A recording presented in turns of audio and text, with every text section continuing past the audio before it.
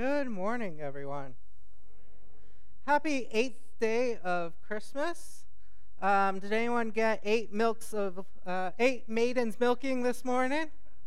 Good. I'm glad I'm not the only one who missed out. You know, sometimes after Christmas, I feel like I need a do-over, right? I go in, Advent starts, and I'm like, this is the year I'm going to really focus on Jesus. And then it goes crazy. And all the things that you have to do, and again, buying all the presents and doing all that, things go crazy, and I go, man, I missed my opportunity. Well, good news, you get a second chance as we celebrate Epiphany this morning. A second chance to pause and look and say, what is so special and what is so amazing about Jesus revealing himself, about him, the incarnation, about him coming as a baby? We get to spend some time looking at a story that happened after Christmas, but we often link it together with Christmas to really reflect on the amazingness of Christ's birth. So let's dive into that story together. We are in Matthew chapter 2. Matthew chapter 2, starting in verse 1.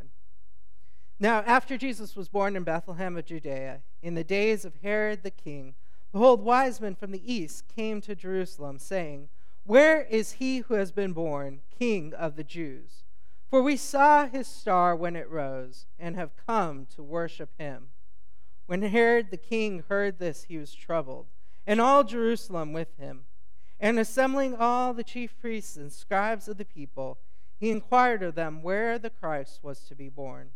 They told him, in Bethlehem of Judea, for so it is written by the prophets, and you, O Bethlehem, in the land of Judah, and by no means the least among the rulers of Judah, for from you shall come a ruler who will shepherd my people Israel.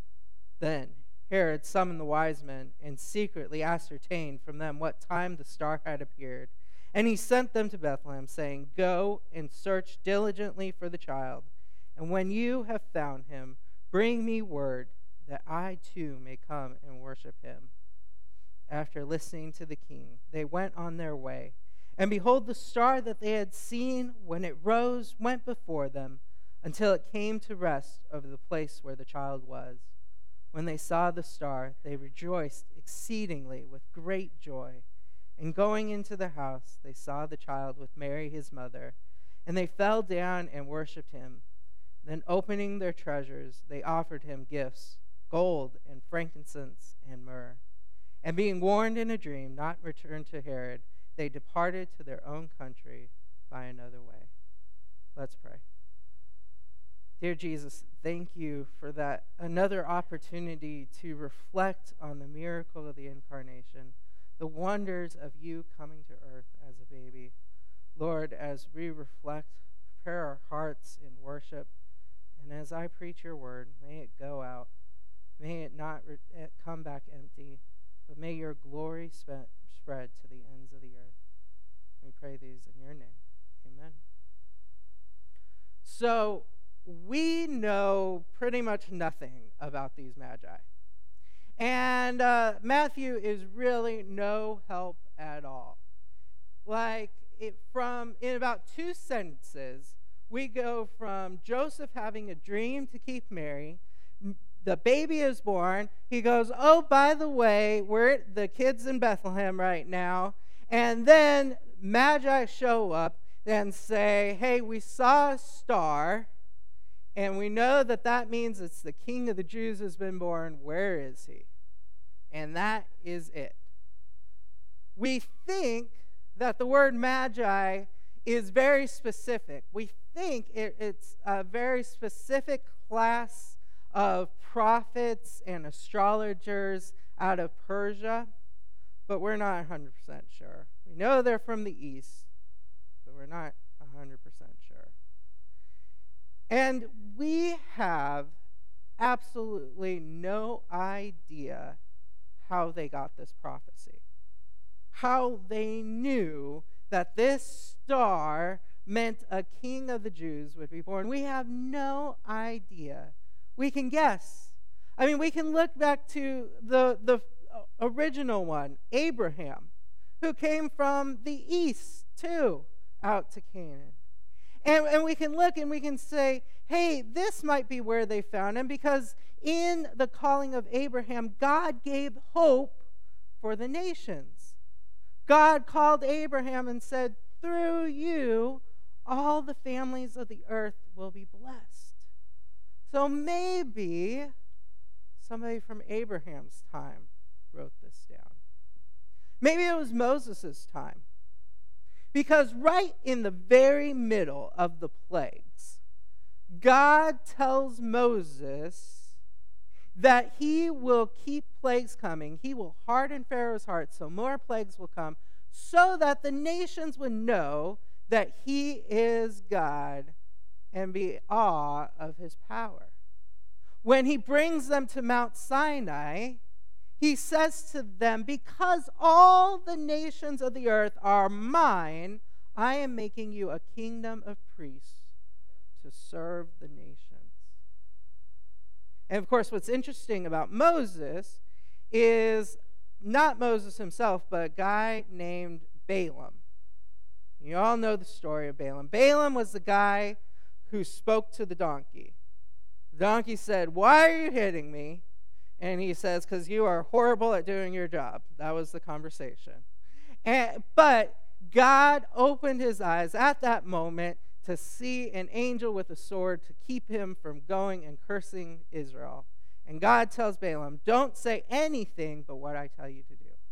And so Balaam goes, and for 4 times, the king of Moab gets Balaam to make his prophecy. 4 times.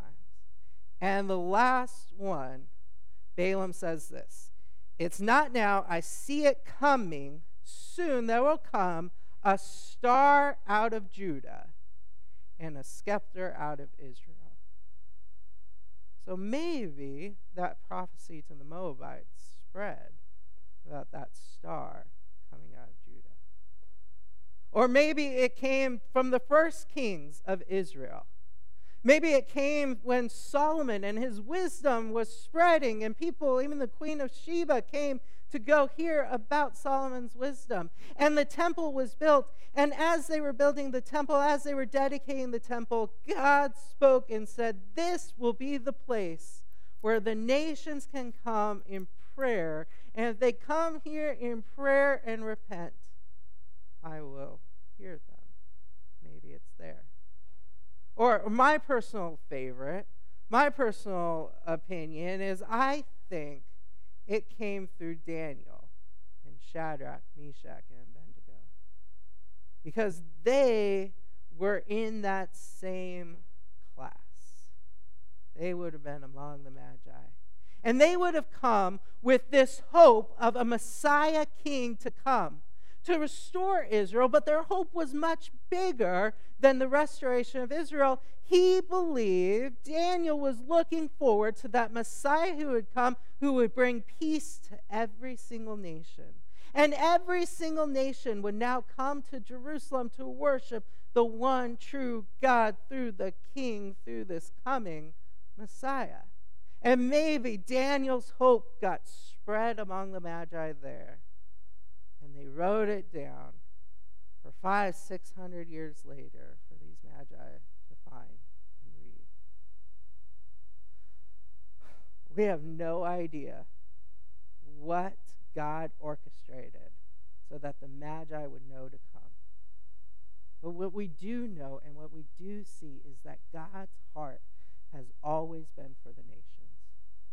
In every story of Israel, at the key points, God pauses it to remind them, my heart is for every single people group. I want every tribe, tongue, and nation to know me. I love them. I want them. Which leads us to the question about our own heart. Do we have the same heart that God has for the nations? And I know many of you do. Many of you go to Honduras every year. Many of you have a great heart for Haiti and spend so much energy to support and pray for Haiti. Many of you are supporting missionaries even beyond giving to the church. Many of you are doing great. But the Grinch's heart grew 3 sizes. So I think all of our hearts can grow more and more to find that heart that God has for the nations. And I want to encourage you to look into 2 resources that can help you grow your heart for the nations. And both will help you pray for the nations so that your heart can be like God's heart. The first is a book called Operation World. And Operation World is kind of collected by missionaries, and they give some information about the country and ways that you can pray. So you can use it every single day to get some heart. The second one is joshuaproject.net. joshuaproject.net. And that one focuses on unreached people groups. Those who don't have any Bible in their own language. Those who don't have any church services in their own language. No churches in their culture. And they will send you an email every day if you sign up with a new unreached people group for you to pray for. So I encourage you as you start your New Year resolution to add going through Operation World or add signing up for the joshuaproject.net so that you can pray and develop a heart for the nations. Well, the story picks up. And the rumors got to have been spreading. This large group, probably more than 3, of foreigners are here in Jerusalem. They're looking for the Messiah, the Christ, and the word is starting to spread. People are starting to get excited. And, of course, the scribes come in, and they know the answer to where the Messiah will be born in Bethlehem. Herod goes, go find them and come tell me. The Magi go as the star is rising up in the sky. It rests over the house where Jesus is. They go and they get to have an encounter with Jesus. They get to experience Christ. They bow down and worship him. And then they go home. And every time I read the story, I go, wow. What drove the Magi to make this long, long journey? And I was especially thinking about that as I was flying back from California. I got to go to my family in California for Christmas, and I got to spend a great amount of time with them. But of course, I'm trying to save money for this and trying to make it as cheap as possible. So I found the cheapest airline.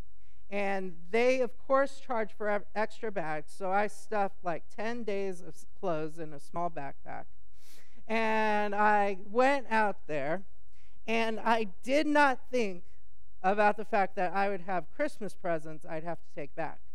So my bag is already overstuffed, so I'm trying to figure out. So I settled on wearing like 5 layers of clothes to get back.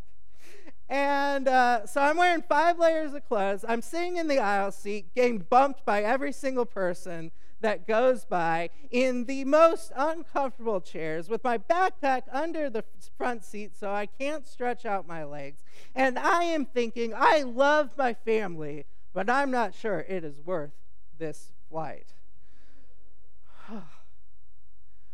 But the Magi, they went on camels for months and months to visit, to see the Christ. What drove them? And that question is especially driven by the 2 foils that we have. King Herod, who saw Jesus as a threat, and all these people who heard that these foreigners were here to see the Messiah, that they had saw a miraculous star, who knew exactly where Jesus was, where Bethlehem was a short trip.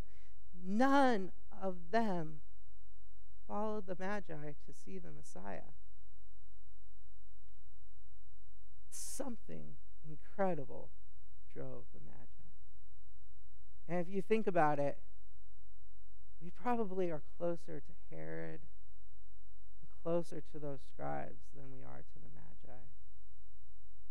If you're a Christian, a fact of your Christian life is that Jesus is going to demand something of you that is a threat to yourself.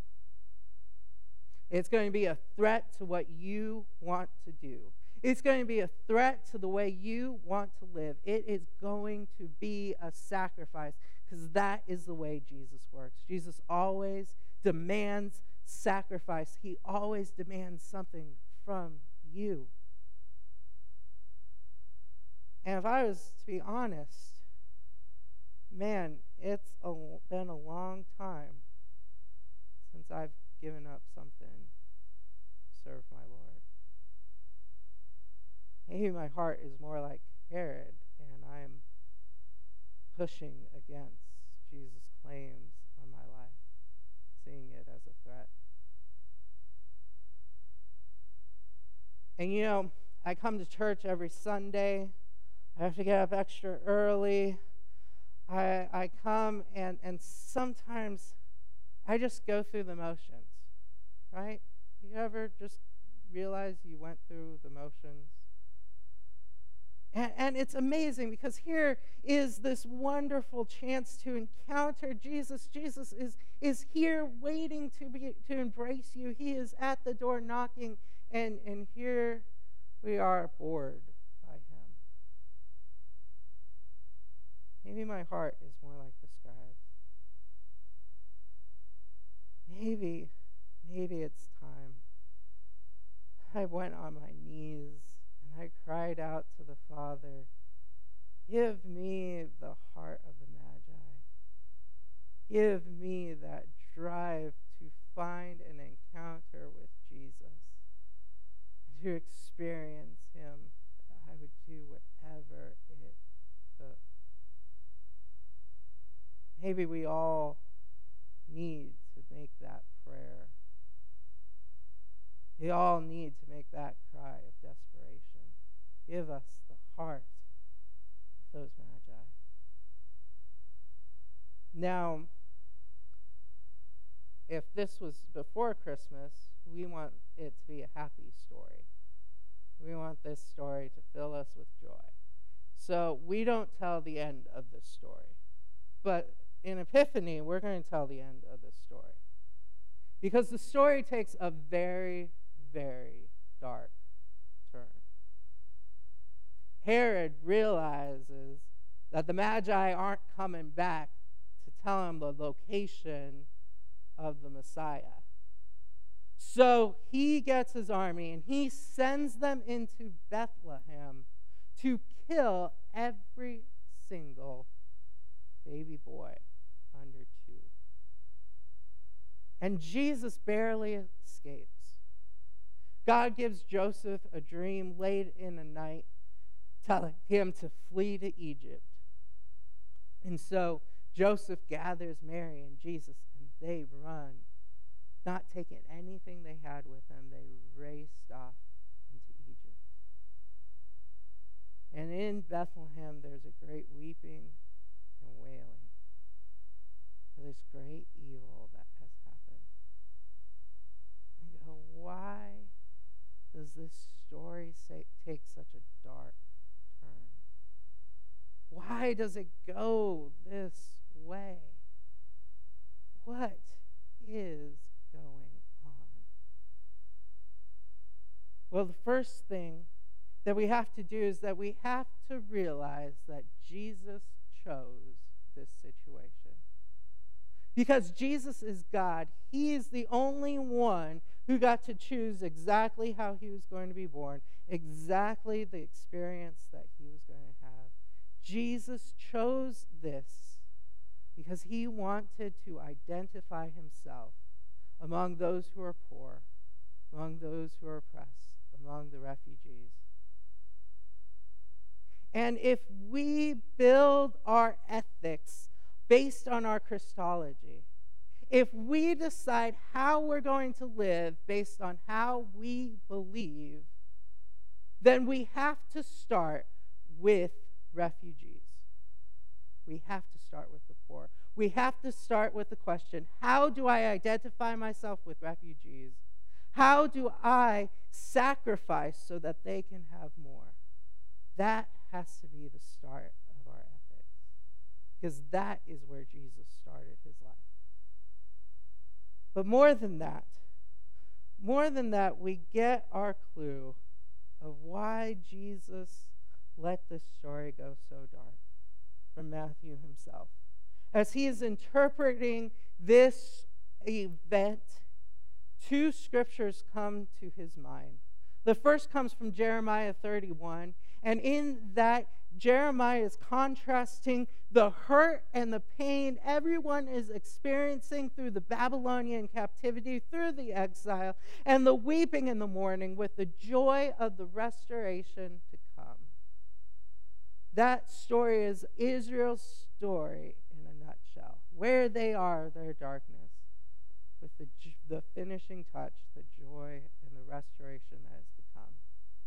And second, he goes to Hebrews 11:1, where it talks about how Israel's story, and God says, "Out of Egypt I have called my son."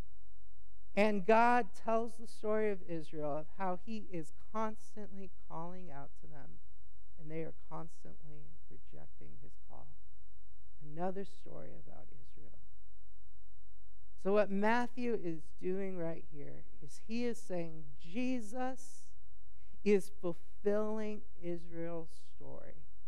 He is entering into Israel's story. He is reenacting their story so that he can complete their mission. He is going to be the place where all the nations come to worship. He is going to be the one through whom all the families of the earth will be blessed. He is the one who's going to bring peace to the whole world. He is going to complete Israel's story. What is remarkable about that is he chose to interact in Israel's darkest moments. The moments where a king decides to kill off baby boys. The moment of their exile and their pain and their longing. Jesus came to bring light into their darkest moments. Jesus was going to fulfill Israel's story, and he was going to begin where they were the saddest and darkest. Now, I don't know about you, but I was not particularly energetic about this new year. I realized that 2022 sounds like a lot like 2020 also. And I was worried, I kind of want to see the terms and conditions before I sign up for this new year. And for many of you, you might be feeling the same thing because you're going, this is it. This is our darkest moment. This is the dark moment where Jesus must show up. But I have news for you. We are not in the darkest moment. We are not in the darkest state of your story. Many of you got to do some New Year's resolutions. You said, I'm going to eat healthier, I'm going to live better, this is going to be a new year, and you made some resolutions. And whatever you resolved, you saw something dark in you, you saw something you wanted to change in you, and you said, that's it. That's my darkness that I want to change. But I guarantee you, whatever you saw, whatever caused you to make that resolution, is not your darkest state. It's not your darkest moment. Here's what Ephesians 2 says your darkest moment is. You are dead in your trespasses and sins. You walk according to the prince of the power of the air. You are by nature children of wrath. And Ephesians 2 a little bit later picks up and says, you are strangers and foreigners. You are aliens to the covenant of promise. You are without hope, without God in the world. That is the darkness that Jesus chose to enter, the darkness of your sin. And at the end of Jesus' life, he gave this picture to us to say where he's entering. He took up bread and he broke bread. And he said, "This is my body broken for you. I am going to die the death you deserve. I'm going to experience the wrath that you deserve. I am going to enter and take on your sin so that you might have life." And then he took a cup and he said, "This cup represents the new covenant in my blood. I am going to come, and when you were aliens, when you were separated from my covenant promise, I'm going to make a new covenant with you so that you can have a new life, but I'm going to do it through my sacrifice, through entering your darkness." Now, in a moment, Pastor Chris is going to come, and he's going to lead us in reenacting that, of breaking the bread and drinking the juice. But before that, I want us to reflect on that heart of the Magi. Because Jesus, when he instituted the Lord's Supper, he said, "Whenever you do it, remember me." He's saying, whenever you do it, I am going to be there. I am going to be here with open arms saying, "Come, encounter me, experience my grace, experience my love, experience what I did for you." In the Lord's Supper, we get to have an encounter with Christ. We get to say we are sorry for our sins. We get to say, "I receive that grace that you have. I receive the light in the darkness of my sins." And we get to do that every single communion. And so I'm going to pray, and I hope that you pray along, that we would have a heart like the Magi that would rush forward to experience this encounter with Christ, to feel his love and grace, that we wouldn't see it as an affront to what we want, that we wouldn't be bored by it, but that we would have a true encounter with Christ. So let's pray, and then Pastor Chris will come up.